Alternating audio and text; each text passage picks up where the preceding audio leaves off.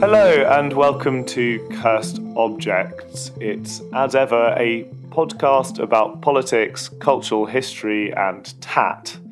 Sort of like a cursed show and tell, where every episode, myself and my esteemed co-host take it in turns to bring in an object that is weighed down with the weight of the world around it, whether that's culturally, socially, politically, just because it looks gross. You know, all of these are good reasons. Anyway, my name is Dan Hancock. So I'm a journalist, author, and rebel girl. And as ever, I'm joined by my co-host, Dr. Cashity, Elf Bar Queen. Wow. Didn't realise we had a monarch in the house. Yeah. The Queen of the Elf Bars has made her presence known, and I'm very pleased about that because that is very pertinent to what we're doing today. We are going to be talking about disposable vapes, about the culture that swirls around vaping, about it's a very zeitgeisty cursed object this week. Often we delve back sort of 10 or 20 years or more to look at kind of an object that tells us something about modern British history. We're being so modern this week that we are talking about basically the last year or two. But I think I also really want to delve back into smoking and how kind of social and cultural attitudes to smoking have changed over time, because it's very much part of this same story, you know, and how big capital has adapted from the fact that people don't smoke nearly as much as they used to, but that now they like to carry around things like this week's cursed object, which is a kind of unpleasantly soft pink, sort of a subdued pink colour. Elf Bar. Elf Bar is the name of the brand of vapes you may have heard of. It's being discussed a lot in the media recently, and it is a pink lemonade flavour. Delicious. Have you ever tried these, Cash? I know you're a bit of an Elf Barer. Do you know what? Unfortunately, I've probably tried most of the flavours. Wow. So I don't know. Like, I think in a way, like this episode, we've both kind of avoided doing a smoking episode because it's just a little bit on the nose, isn't it? Like, it's like obviously smoking is bad for us, and like it's clearly quite cursed for many reasons that we're going to get into, not least the smoking like industry, right? Like the people behind, the people who are making money off of your poor health, basically.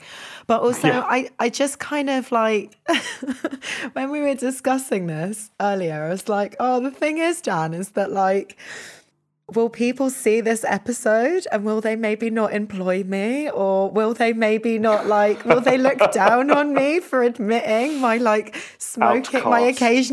my occasional smoking habit? Like, what will my mum say? Yeah. I'm like a grown adult. Yeah. Like literally like an adult who is like very much in charge of my life. Like I have a PhD, like, you know, how can I how can I still be racked with this, like, with this fear? Like, oh my God, what's going to happen? What's going to happen if my mum and my dad, like, listen to this episode? Yep. Same. It's sort of teenage guilt almost. Yeah. And like, it always felt like something that I didn't want to expose, like, because it feels really exposing being like, I smoke, even though everyone I know has either smoked previously or continues to smoke. Like, how bizarre is that? It's illicit in a way that I'm sure it didn't used to be in the sort of immediate post-war period, or probably even before that, where, like, I was looking up some stats to try and sort of just track how much vapes have replaced cigarettes in this country, which, you know, they certainly have contributed directly to the number of people who stop smoking, which is fantastic. It's fantastic for a million reasons that go beyond immediate health of your lungs to sort of a million other comorbidities and your general kind of joie de vivre and stuff. But I'm not here to sort of, you know, point fingers at smokers. Like, that's sort of the point in a way, isn't it? That like we sort of bring there's this burden of guilt that goes with smoking that is embarrassing almost in the modern era. But yeah, as I say, looking into the decline of smoking over time, in 1974, 45% of British people smoked. Isn't that incredible? And I feel like I've written down in my notes Abigail's party, because and there is an episode that I will refer listeners back to that we did in series 1 called Abigail's Aspic Asparagus Steamer, a nice catchy title there, which is sort of about like dinner parties, but 1970s dinner parties and the aspiring and rising middle class of that period. In that film, it's a play really, but like it's a sort of TV play called Abigail's Party, which I heartily recommend, just as I recommend our episode about it. Everyone is smoking constantly. It's a dinner party in which nobody stops smoking for the entire duration of it. And that was clearly just reflecting the reality on the ground. Like 45% of people smoked. There's one other rogue stat that I found sort of, you know, it seems fairly legit from sort of 10 or so years before that, when I think 60% of men smoked in this country. The stats are a bit harder to find as you go further back in history, but yeah, way more men than women actually smoking. And you can imagine it as a sort of almost a professional compulsion, as a social compulsion, as something that allowed you to kind of opt into certain, you know, important kind of social and cultural gatherings. Which is, you know, almost like it is at school. It's like you get to go, you know, you get to go into the smokers area of your sixth form college. That's where the cool kids are, you know. I just think it's amazing when you watch old films and there's like people smoking in hospitals and there's like... Oh my God, in hospitals. I actually hadn't thought of that. Like restaurants. Crazy, I was like, I'm old enough to remember smoking in restaurants. Like I wasn't doing it, to be clear, if my mum and dad are listening. But also, I wasn't doing it because it was disgusting. Like that is disgusting. But yeah, I remember very clearly as a like 18-year-old or whatever, as a student, you know, going into like a pizza restaurant or whatever and being asked smoking or non-smoking. Like that's a thing that used to happen. You could choose which side of the restaurant you sat on, whether you wanted your food bathed in other people's like horrendous carcinogenic smoke. But the thing is, it didn't seem disgusting then. Like I remember this also from my childhood. Like it felt as normal as anything, you know. Like some people smoke on this side of the restaurant, some people don't smoke on the other. Yeah. Like that would make a difference, right? Surely if people are smoking on one half of the restaurant, it's not. It's like you know, it's not going to do much for the people sat on the other side. But yeah, I think that's really interesting how quickly it's faded from our memories.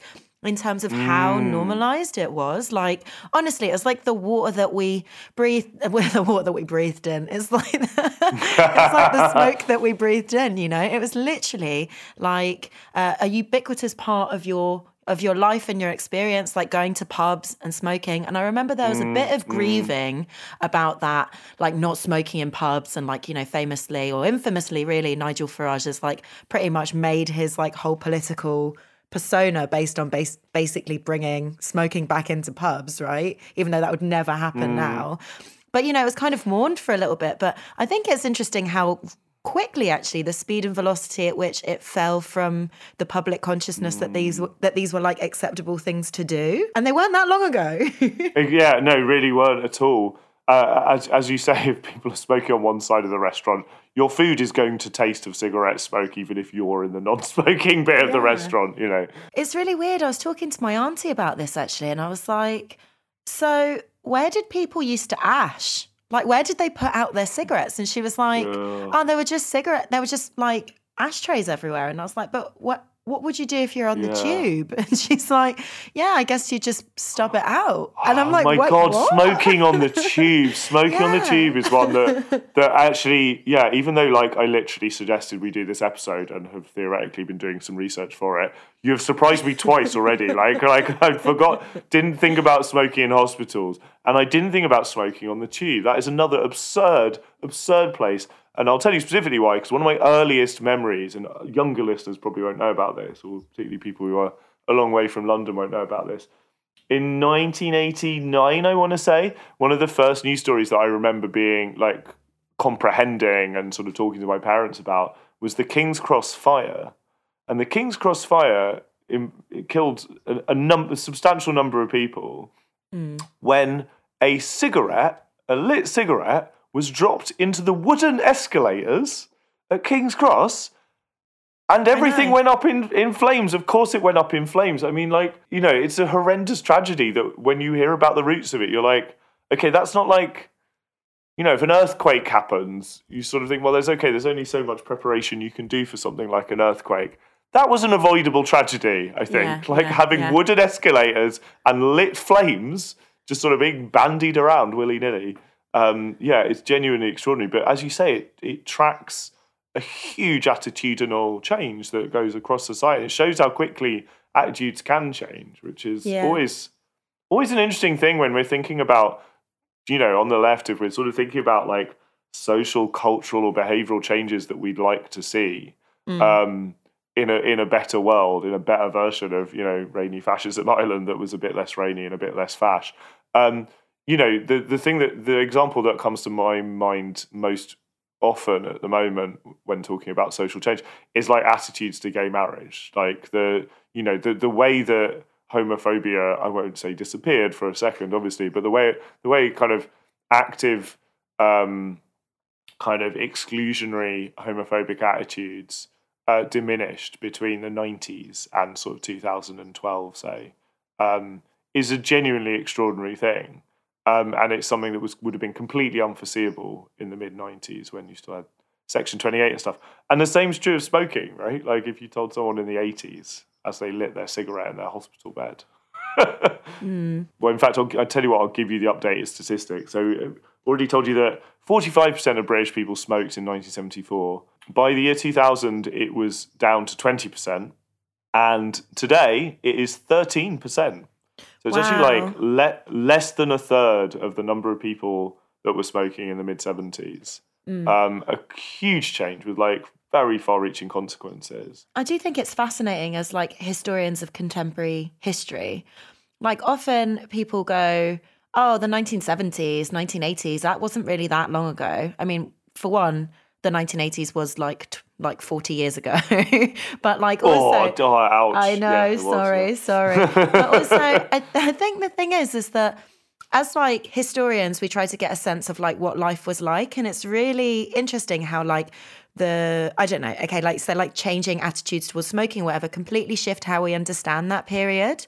Like we might think that we know what the 1980s was like, but actually it doesn't chime with our lived experience at all anymore. Yeah. It's just, I think it's fascinating. Like I was thinking about that in terms of like the First World War when you know, often I talk about the temporal relevance paradigm, this idea of like, how do we understand like past events that are still relevant on like a kind of national scale? Anyway, we've spoken about this at length on various episodes of Cast Objects.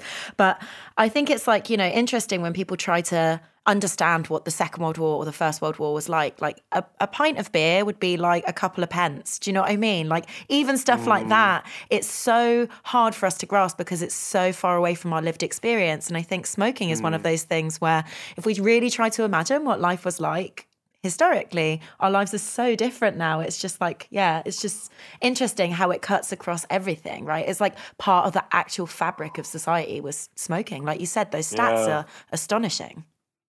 I'm trying to picture like someone in the 1980s with their massive broadsheet newspaper, like that's sort of the size of my curtains, basically, leaning back as they like ash their cigarette into the ashtray that they have on their, you know, obviously people are still allowed to smoke in their houses, and I'm sure some of those 13% do, but I bet a lot of them don't actually, because again, those social attitudes have changed. And you know, instead of leaning back on their sofa with a giant newspaper, they're sort of, you know, on an app with their Elf bar. Aren't we? You know, this is the future, and it's is it better? I don't know, but it's certainly a picture that's transformed a lot in a fairly short space of time. I'm really glad you brought up kind of the idea of like picturing a moment and whether it has a cigarette in it, because that sort of tallies with something I've been thinking about, which is how smoking is represented, or more recently is not represented in films, because there's sort of, for a very long time, it was a really, really good way for tobacco companies to make their products seem cool and sexy. And that's why I describe myself as a rebel girl at the start of this podcast. It was a reference to a favourite Bikini Kill song, but that song came to my head, I guess, because I was just thinking about the idea of cigarettes as rebellious, right? Like that they're a shorthand. You know, you might almost have a packet of Marlboros in the turned up sort of white t-shirt sleeve of your t-shirt. Is that ringing any bells? A sort of like James Dean type vibe. Yeah. And like for like most of Hollywood's several golden ages, cigarettes have featured extremely prominently. You know, I've been on a huge Alfred Hitchcock jag in the last year and watched about like 15 of his films. You watch old movies, people never stop smoking. Like, it is constant. And that is partly reflecting the real world, as we're discussing. You know, if the majority of people were smoking, then should it be a surprise that people in films also smoke? But I think it was disproportionate even to that for a long time. And there's a reason for that, and that is cigarette marketing, basically. And there's a really interesting paper that I've just been reading today in, I think it's the British Medical Journal. Let me just confirm that. Yes, the British Medical Journal has an article entitled "How the Tobacco Industry Built Its Relationship with Hollywood," and that is free to read, and I'd really recommend it because it's just a very interesting story. They basically, like, companies like Philip Morris and British American Tobacco that are, what to compare them to, sort of the Amazon or IKEA of sort of cigarettes. You know, huge monopoly businesses that own many sort of sub brands and operate in scores of countries around the world, right?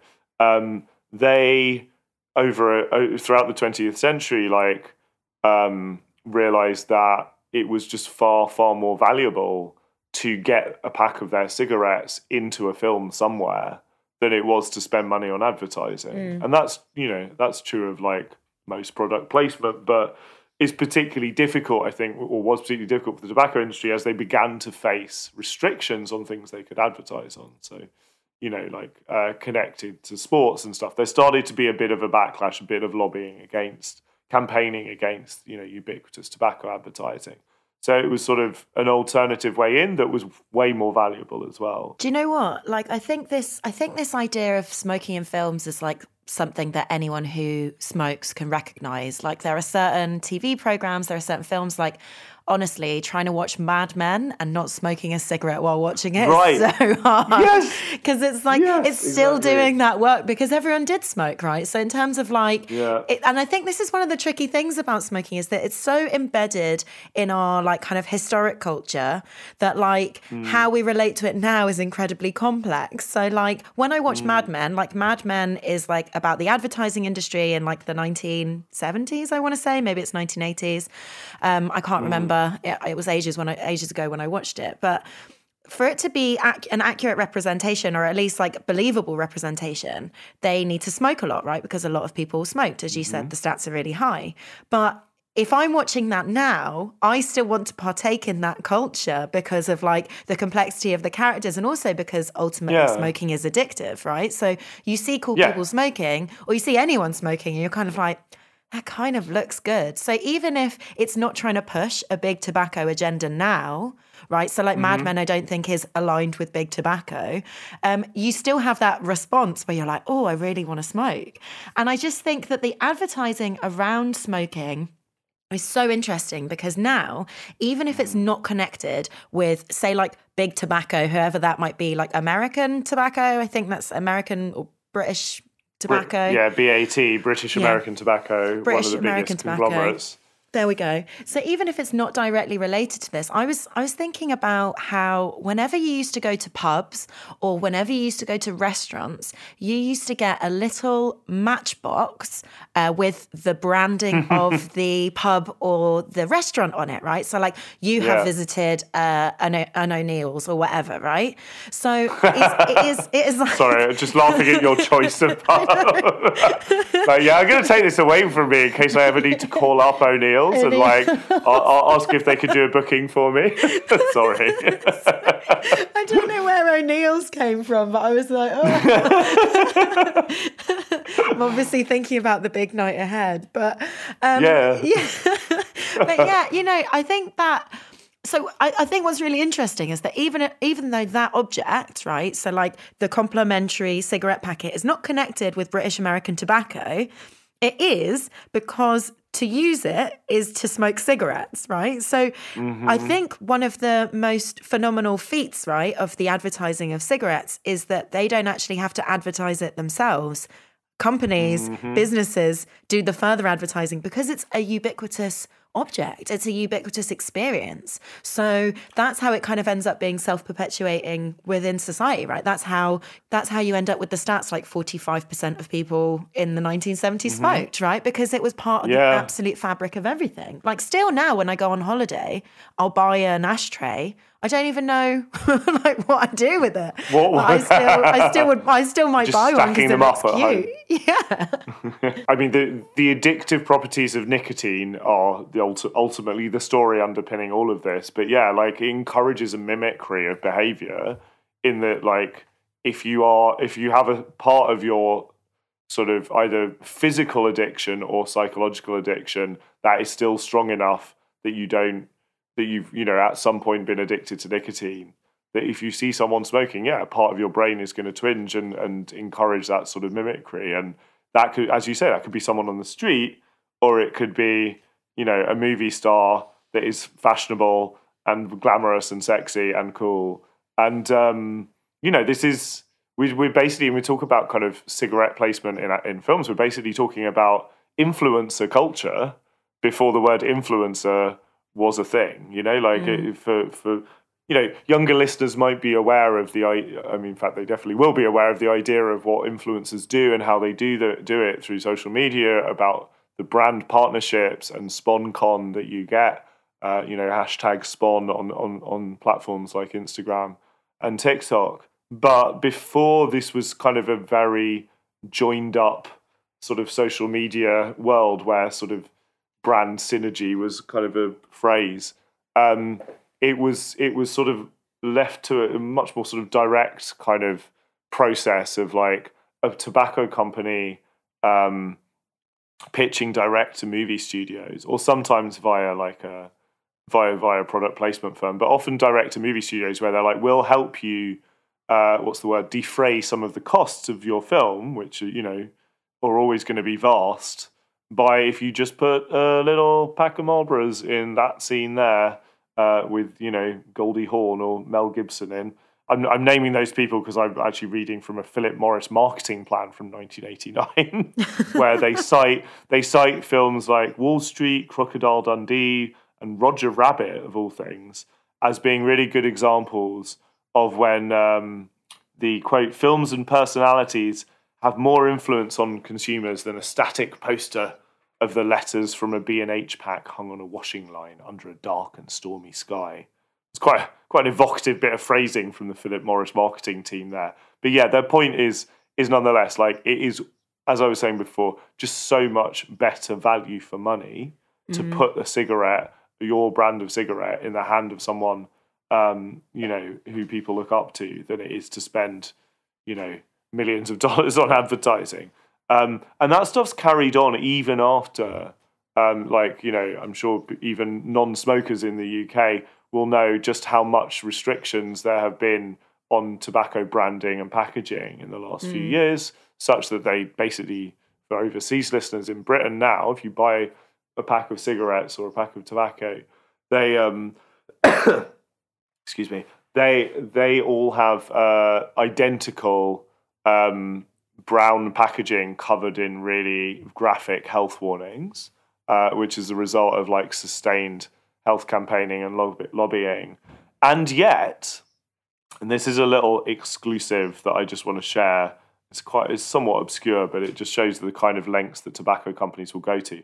So in 2015, there was sort of rumors swirling around my kind of music journalism world that there was a big branded project that people were being asked to take part in, which was effectively Marlboro cigarettes advertising or doing a branded content project to sell cigarettes to young people in South America, because they had effectively been banned from doing so in the West. So but these are global companies, right? And they're like, well, if Western democracies like Britain and Germany are going to increasingly regulate us out of existence and make it impossible for us to get the next generation of addicts signed up age 16 or 17, then fuck it, we'll just go somewhere else where there aren't there isn't that regulatory framework, where there aren't health campaigners with the same level there are health campaigners, but where the people lobbying against the evil that tobacco companies do haven't made such great strides. We will simply exploit young people in poorer countries in the developing world instead. And they built there were music journalists I know were approached to participate. They had to sign a bunch of non-disclosure agreements. It was all heavily guarded against sort of being reported and the word getting out, but it got out anyway. That they built a online platform about sound system culture and cool young people music, in order to sell cigarettes to people in the developing world. I mean, it's pretty much the most evil thing you could do as a music journalist, and I'm very proud of my friend who, having signed the non-disclosure agreement, before which she didn't know anything about it. That's the whole point. You're like, do you want to work on a branded content project? And you say, maybe. They go, okay, sign this NDA. You sign the NDA, and then they're like, okay, now you signed the non-disclosure agreement. We're going to tell you it's for Marlboro. And she was like, I'm walking right out of this room. That's awful. But yeah, it is disgraceful. That's how they adapt, basically. The films I was referencing before, like Crocodile Dundee and Roger Rabbit, people may have identified are quite old films. That's when they could actually get fags into movies. And Hollywood hasn't been doing that. Has not been the case for the last 10 or 20 years. You do not see cigarettes in films nearly as much. Mad Men is quite unusual, I think, as a high-profile show that insisted that, no, to be true to life, its characters were going to be smoking. Do you know what? I feel like I have just listening to you there, I just felt like I have a really complex and quite an ambivalent relationship to smoking, and kind of like a relationship to these big tobacco companies as well, because my life has also been not dominated, but I have a relationship, right, with these companies, because I also smoke the cigarettes. And I remember reading actually, there was a bit of a cusp, I think. There was a moment probably around maybe my early 20s or something, where there was a lot of research coming out that was saying that kids nowadays are kids aren't really smoking nowadays. And there was a part of me that was like, oh, in my day, we used to smoke and it was pretty cool. And I was like, damn it, I'm still smoking. Does that mean I'm not cool? And then just as those kind of weird existential worries and doubts were creeping into my early 20s life, oh my God, am I past it?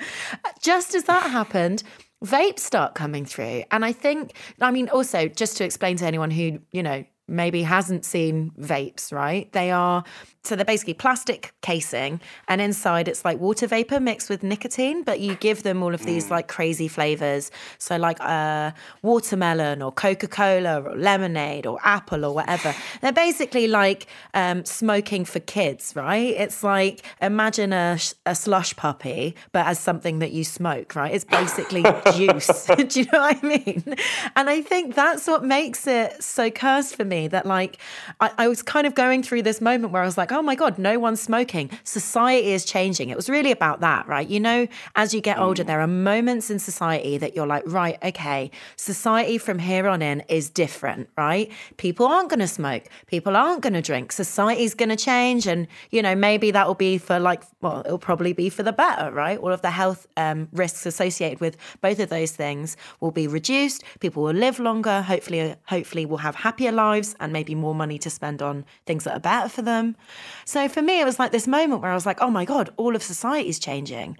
And that's a good thing, but it's also a weird thing because I feel like I'm part of the old world. And then these companies, these smoking companies, right? Because I think they're the people who are actually backing this new trend. So under the name of like... They all confirmed, they all own like massive, all of the big tobacco companies own big vape brands, basically, yeah. So this is it, right? So under the name of, and you kind of started this discussion by being like, every scientific report has said that they're way better for your health than smoking cigarettes.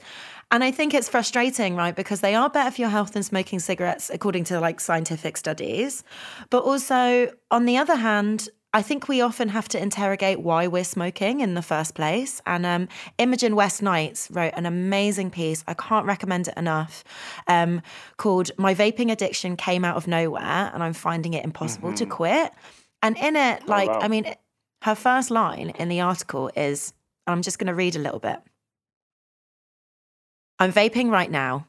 It's the watermelon one, which I bought from Sainsbury's rather than from the vape shop that, unfortunately, is the nearest shop of any kind to where I live. The ones I normally buy are triple mango. And then quote, oh, is one mango not enough? People reliably joke when I tell them what the flavour is. No amount of mango could apparently be enough. If they brought out quadruple mango, I'd be there banging my debit card on the counter. Earlier this week, a man who runs the vape shop took me through the new flavours he'd just got in, like I'm a connoisseur of fine whiskey.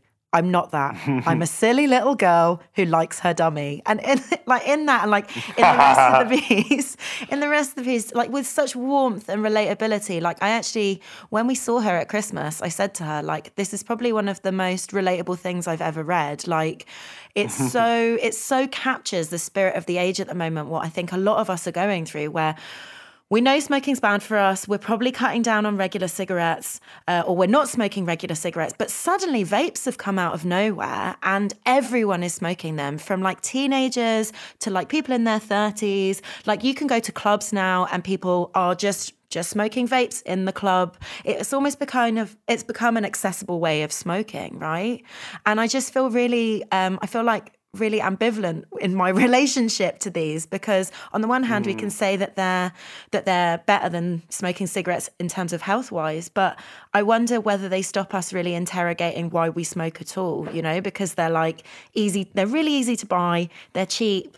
And this is something that she kind of pulls up in this, that she's like, often I think to myself, oh, it's good that I'm smoking these because I'm not smoking cigarettes. But then she frequently thinks, maybe if I smoke cigarettes, I'll stop smoking vapes. And you end up in this really weird cyclical thing. I've had it with loads of friends as well, where like you smoke vapes to get off the cigs and then you smoke cigs to get off the vapes.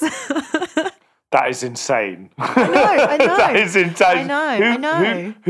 Who smokes cigarettes to get rid of their vape addiction? I'm sorry. Well, apparently me and Imogen. Right. Well, you're both bonkers. Like I think because like the NHS have said, like the NHS line. Yes, there may well be scientific things that have yet to been discovered, long-term studies, etc., etc. You can't have a long-term study of something that people have only really been doing en masse for about 5 years. That's the problem.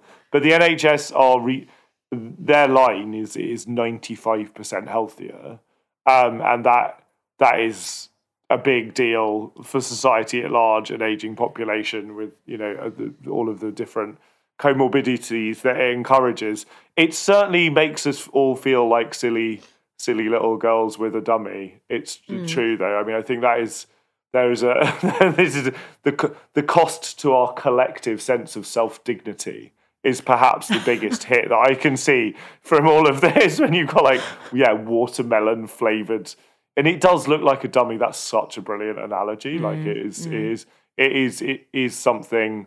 There's something anxious and clingy, like a kid with a with a sort of, a blankie or whatever. But this is what I mean. That they can't quite let go of. Like what? And I totally see this is what you mean. Like why can't we let go? In terms of like me smoking, right? I smoked a lot as a teenager. I smoked a lot in university, like roll-ups and whatever. And then I went through a phase where I don't know what happened. Just my body started to kind of reject it. So I couldn't actually smoke anymore, but I really wanted to smoke. And then like, it was this I know that sounds like completely bizarre, but like for me, I really enjoyed the social side. I really enjoyed, of course.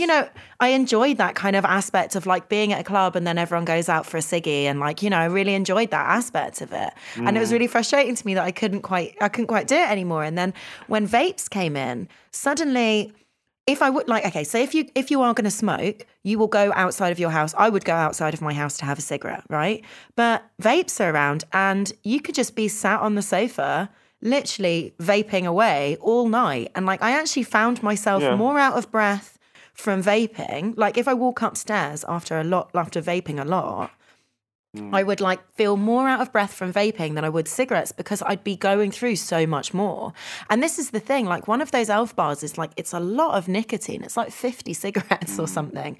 And kids, like literally teenagers, because when you take in the vapor, you don't smell nothing. There's no indication that you've been vaping, right? So you can smoke at school. Yeah. Oh no, I see what you mean. I mean, you smell of a massive cloud of like synthetic watermelon flavour for a bit, but I take your only point. Momentarily. It doesn't linger around in quite the same way. Yeah. School kids are reportedly like, like they will vape in the toilets basically, and it's become a real kind of unnecessary extra burden on already overstretched teachers. Shout out the teachers in our lives and indeed flats. Shout out my flatmate. They're like like confiscating vapes and like telling off kids for vaping in ways that you can get away with it somewhat more subtly than you would, like in a way that you just wouldn't be able to with a cigarette because of the lingering smell of tobacco.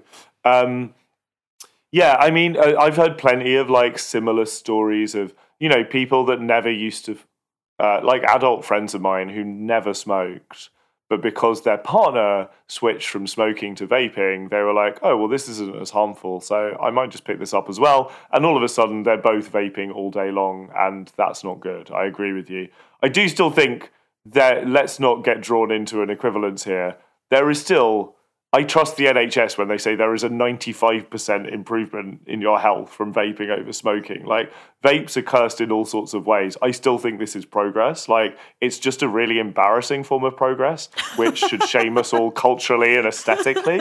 And I think like health gains. Let's not forget the health gains is all I'm saying. But yeah, there are many, many things that are cursed about a vape, and I suppose that's why a disposable vape is our cursed object this week. It's funny just to think back to something you said at the beginning, Cash, like the idea that like a cigarette is just like too cursed an object for us to do. It's like it's too on the nose. It's like, I don't know, I can't think of a comparison. It's like choosing like a murder weapon or something. It's like, well, obviously we can't, that's not what this podcast is about. Like thinking something just really genuinely unpleasant. But yeah, maybe it should be a cursed object because it's still an alluring, what's that vaguely annoying Oscar Wilde quote? They're all vaguely annoying, aren't they? A cigarette is a perfect kind of pleasure. It is exquisite and yet leaves one unsatisfied.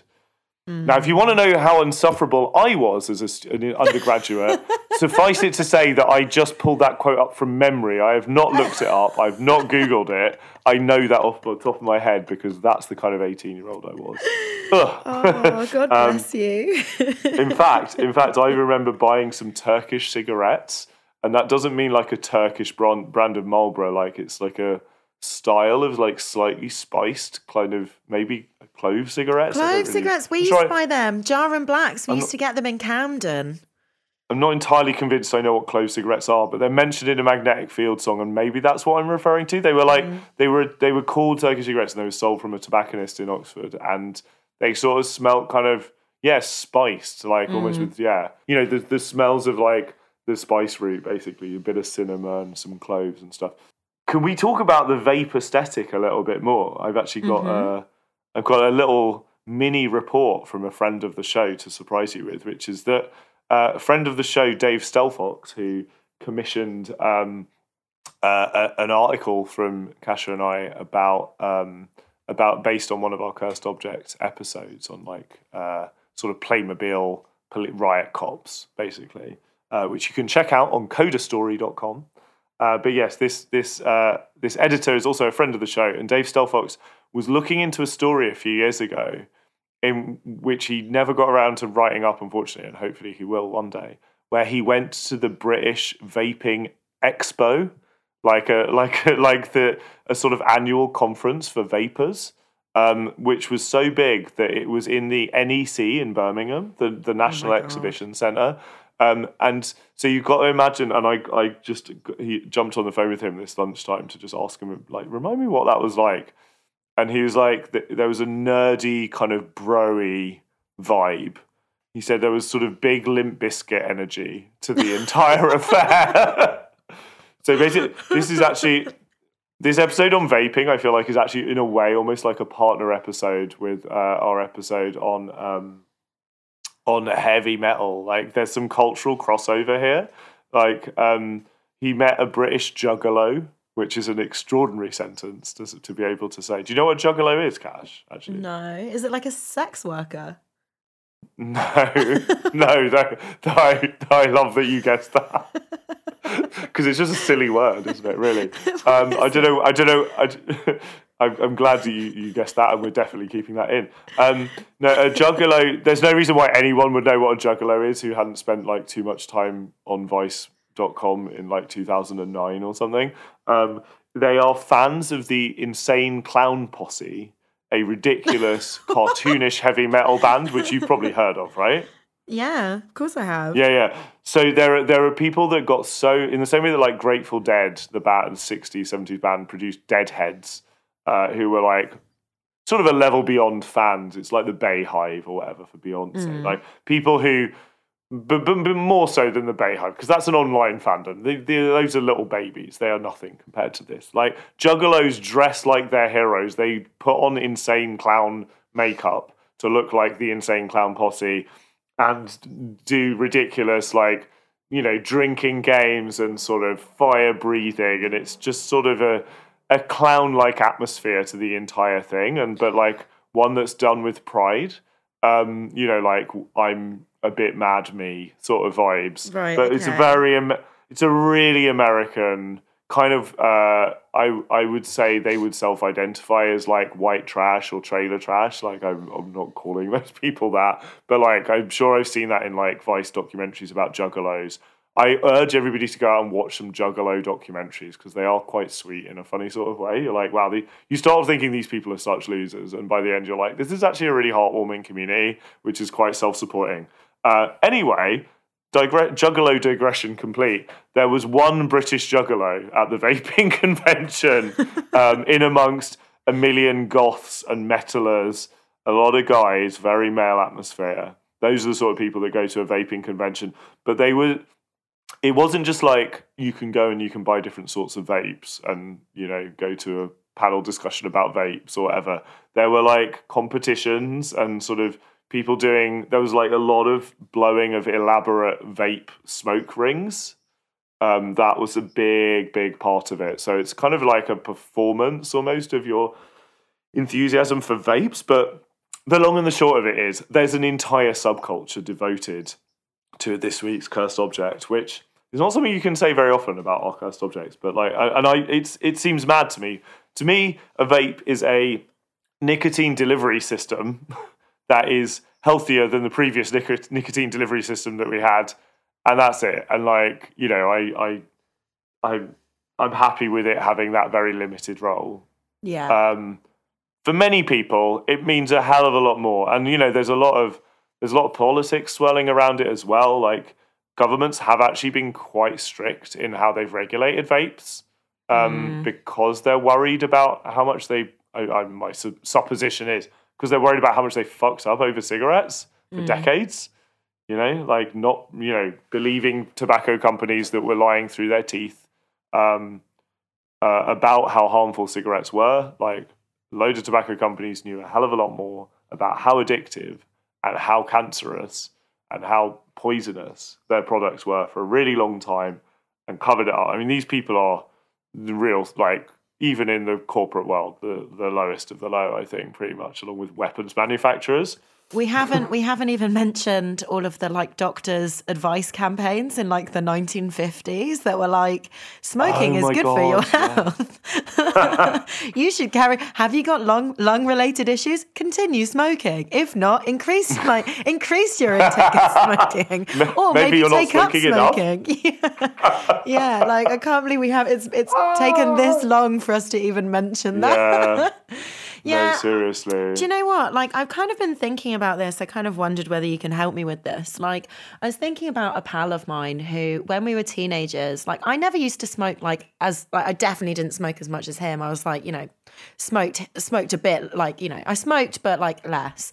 Whereas he was on like 40 a day. Like, he was smoking loads. Oh, wow. Less. And then he decided in our like kind of like early adulthood to just like give up, because he was like, the way I was smoking, it wasn't about enjoying the cigarettes. No one smokes 40 cigarettes a day because they enjoy it. Like, there's something else going on there. Yeah. And because I never smoked that much, like I was a bit more like mediated in my smoking. I was kind of like, yeah, like it's all right. Like, I can kind of like take it or leave it. And then I kind of stopped for a bit. And then, but like recently I've taken it up again, and like I've started smoking more, whereas my friend doesn't smoke at all. And I was just thinking about how that approach, which is like everything in moderation, really doesn't work when it's a like massively addictive substance like cigarettes. And I'm like, oh man, like I massively played myself, because like, when he was like, oh, yeah, I'm giving up, I was like, it's fine, just smoke less. That's what I've done. Now I'm like, oh no. It's like a decade later and he hasn't smoked for 10 years. And I'm like, I just went to Mexico still and bought a brick. On. No, it's so relatable. Like, yeah, just that you've been brave, but also, unfortunately, naive in thinking that, because like we'd all like to think our willpower is like strong enough to just make these decisions for ourselves. But I think it's okay to say like, no, you really have to understand how powerfully addictive nicotine is and that you're not a weak person because like you succumb to that. And that's why, I mean, it's a good example for me of where like, the nanny state should be absolutely weighing in heavy-handed with, steel-toe boots, kind of, shutting things down, like ruling about how we live our lives. I'm sorry, but like nicotine is that addictive. I would prefer it that way. I'm a libertarian about some things, but not about that. Not about that. I think having a big state that looks out for our health is in everyone's interest, including the people that aren't smoking and rely on the NHS to be able to do other things. There is there is a collective responsibility in a sense. And apparently, according to my friend Dave, who went to this vaping convention. Apparently, the next one's coming up. If anyone wants to go to this year's in Birmingham, but he said that he met like vaping activists who are kind of libertarians associated with Spiked magazine. For readers, for listeners who don't know what Spiked magazine is. Cash's reaction in real time is giving you the shorthand that you need. Christ alive is right. I would say if you've not heard of Spiked magazine and you would like to know about one of Britain's most wretched but influential websites, there is a very famous essay in the LRB about it. So yes, Spiked very much are the baddies, and it's no surprise that they would align themselves with like big tobacco in the name of freedom. That's very much their vibe. But yeah, there's a great piece in the LRB by Jenny Turner from as far back as 2010. They've been around for a long time. It's called the article's called "Who Are They? The Institute of Ideas," and it's about the Institute of Ideas and Spikes and their roots in the Revolutionary Communist Party. Extremely confusing and weird political journey they've been on since the 90s, from like the far left to basically being extremely influential in the Tory right and recent Tory governments via people like Munira Mirza, who's director of the Number 10 policy unit for the Conservatives and began her Like she came directly from Spiked. So yeah, that's kind of a bit of a sidebar, but just to give you a sense of the sort of people that are like lobbying against government regulation of vapes, which has been fairly strict in Britain at least, and apparently not worked that well. In that, like apparently, like a lot of Elf Bar, the brand of vapes, like there was a story a little while ago, last year I think, about many of their products have been discovered to have just a lot more nicotine in them was advertised. Like they were just like breaching their own sort of, it would say 2% or whatever, or 2 milligrams or whatever it is. And it would actually be way stronger than that, which is a problem because you are then addicting people without them even realizing it. Yeah, you're getting them more addicted. Really dodgy sort of stuff. And, apparently there's also, so like vapes that are particularly strong have been outlawed in this country. But according to a Sunday Times report that I was looking at, where they sort of went undercover, you can get them in most vape shops anyway, just under the counter. You just have to know how to present yourself and how to ask the question, which is like quite funny to me, albeit extremely cursed as well. That sort of like that League of Gentlemen thing where they're sort of, it's heavily implied that people are going into the butcher and asking for human meat by like asking with coded questions and sort of raised eyebrows. Like you can do the same for like the extra. They're called super capacity vapes apparently. Oh my god! Which are just like even stronger. Oh my god! Possibly less of a cursed sort of color. Because I mean, what do you think of the aesthetics of Elf Bars? Because I've seen you with an Elf Bar in your hand. Not to bait you up, but they look like little colourful toys, don't they? Yeah, I mean, do you know what? I was just really interested there in the idea of like, I mean, we haven't even got onto vape shops and how like a lot of them just look like their fronts. Like they're definitely fronts they all. or something. There's so many of them that I kind of feel like they can't all be fronts unless fronts for what? But yeah, money laundering exactly. probably. But also, like, isn't it interesting how, like, every single corner shop, because they must be really profitable, it's like you can buy 2 vapes for £10. And, like, what is if you can buy 2 vapes for £10, what is the markup for the person selling it?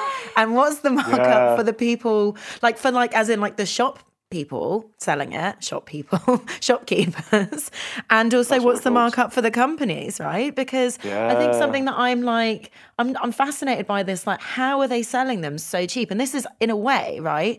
I think why so many people suddenly, like in my like sphere of like reference or whatever, vapes were kind of started last year for me. That's when they kind of like exploded onto the scene for me personally. Although they've been around for a couple of years before, but it really felt like there was almost like a flooding of the market.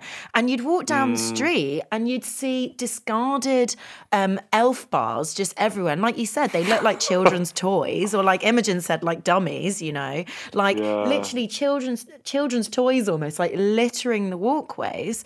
Of like, you just see them everywhere, absolutely everywhere. So even if you didn't know what they were, by the end of last summer, you would have seen them. You would have seen a lot of them because they were just they were just everywhere. No matter where, no matter what city, you could buy them for super cheap. And there is definitely, I think, one of the cursed aspects of this for me is that there is obviously a sense that the market is being flooded and these are being pushed because they're being sold everywhere so cheaply. And suddenly, how do you end up with a generation of people who have never smoked before? And I'm not just talking about young people. I'm also referencing, that thing that you were saying about someone's partner gives up smoking, but then they both start smoking vapes. Like loads of people have taken this up because they are basically just like vaporized squash, right?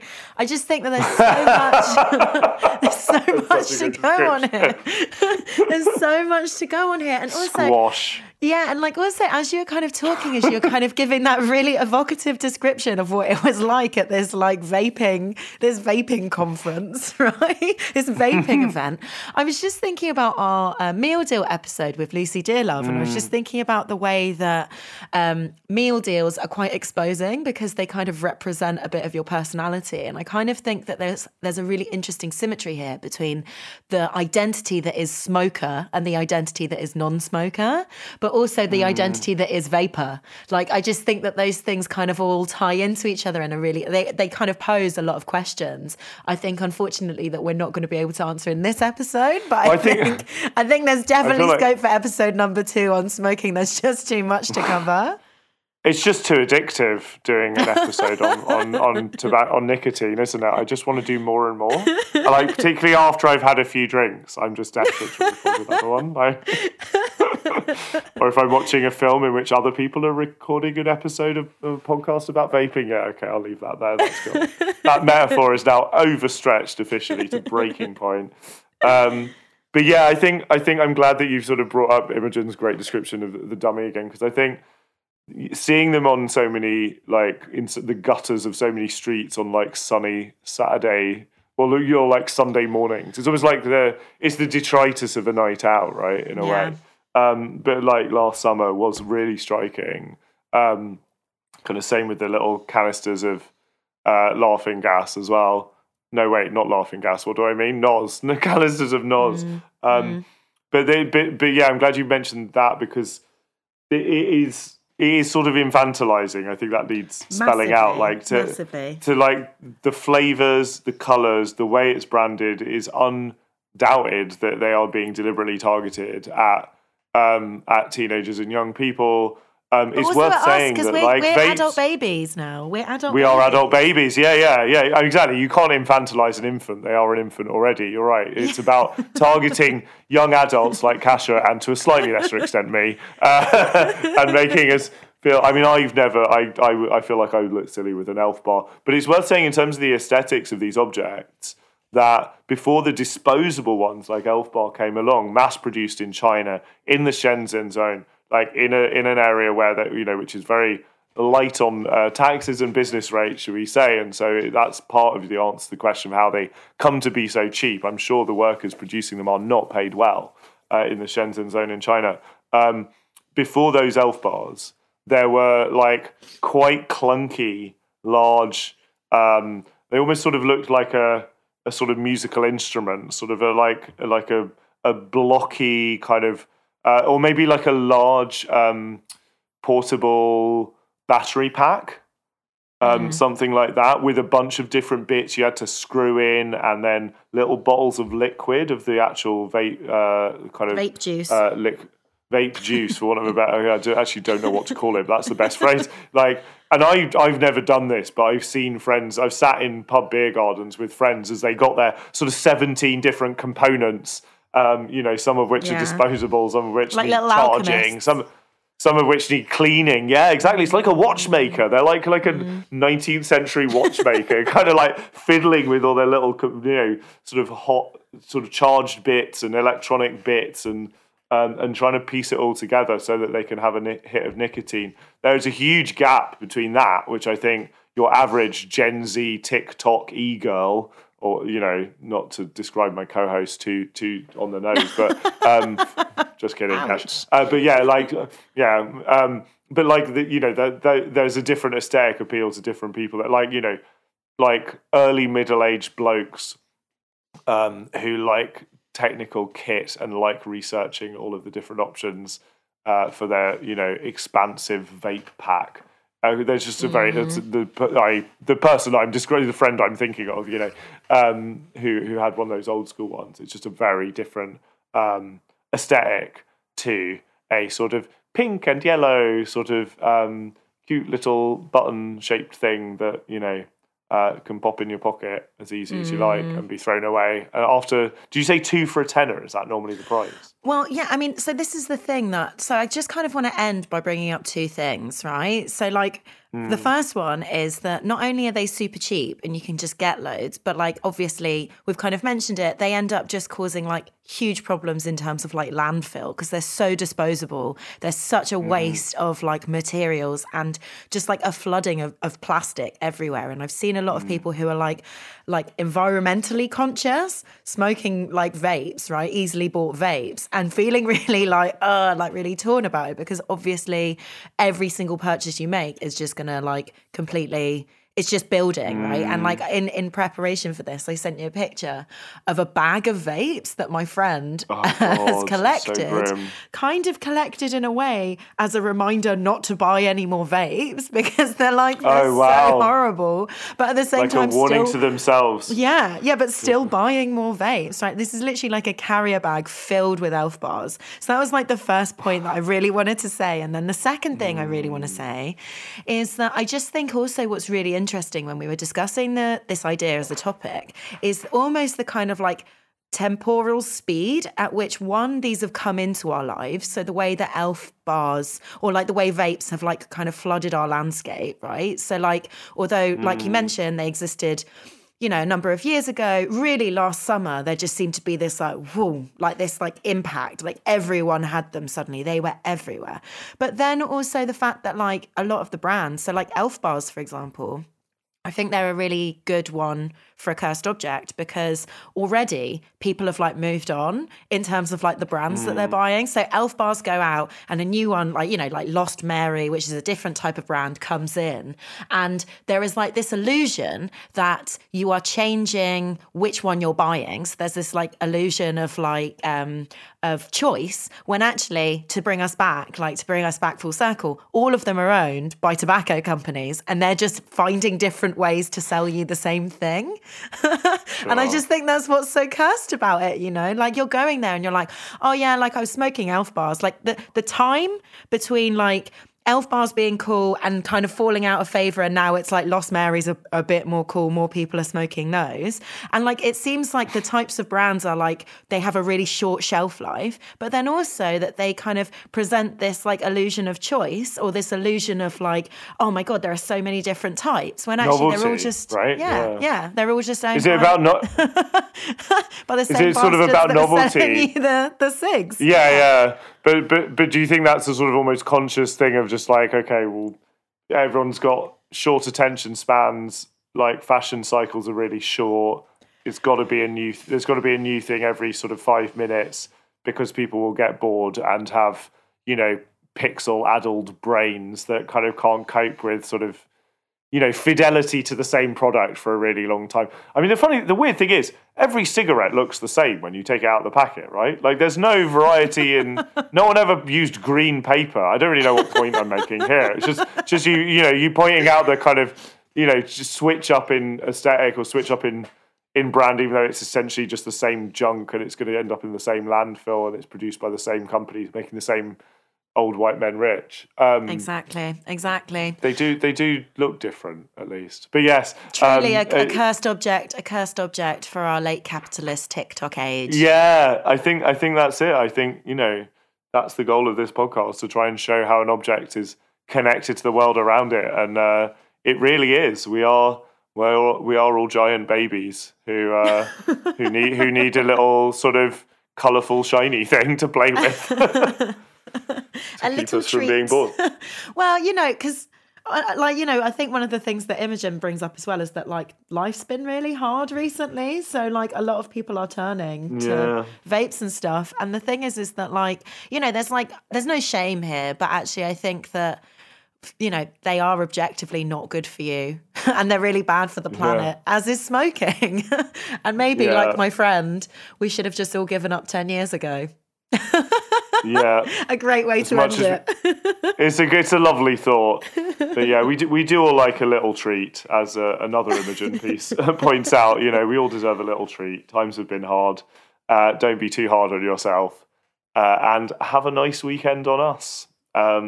Thanks so much for listening, guys. It's been a blast as ever. Yeah, thanks everyone so much for listening. If you're hearing this on our main feed, please support our Patreon. For as little as £4 a month, you can get some stickers, our unwavering and undying love, and you'll be safe in the knowledge that you are helping me to buy an occasional Elf Bar treat. A little treat. Elf Bar treat.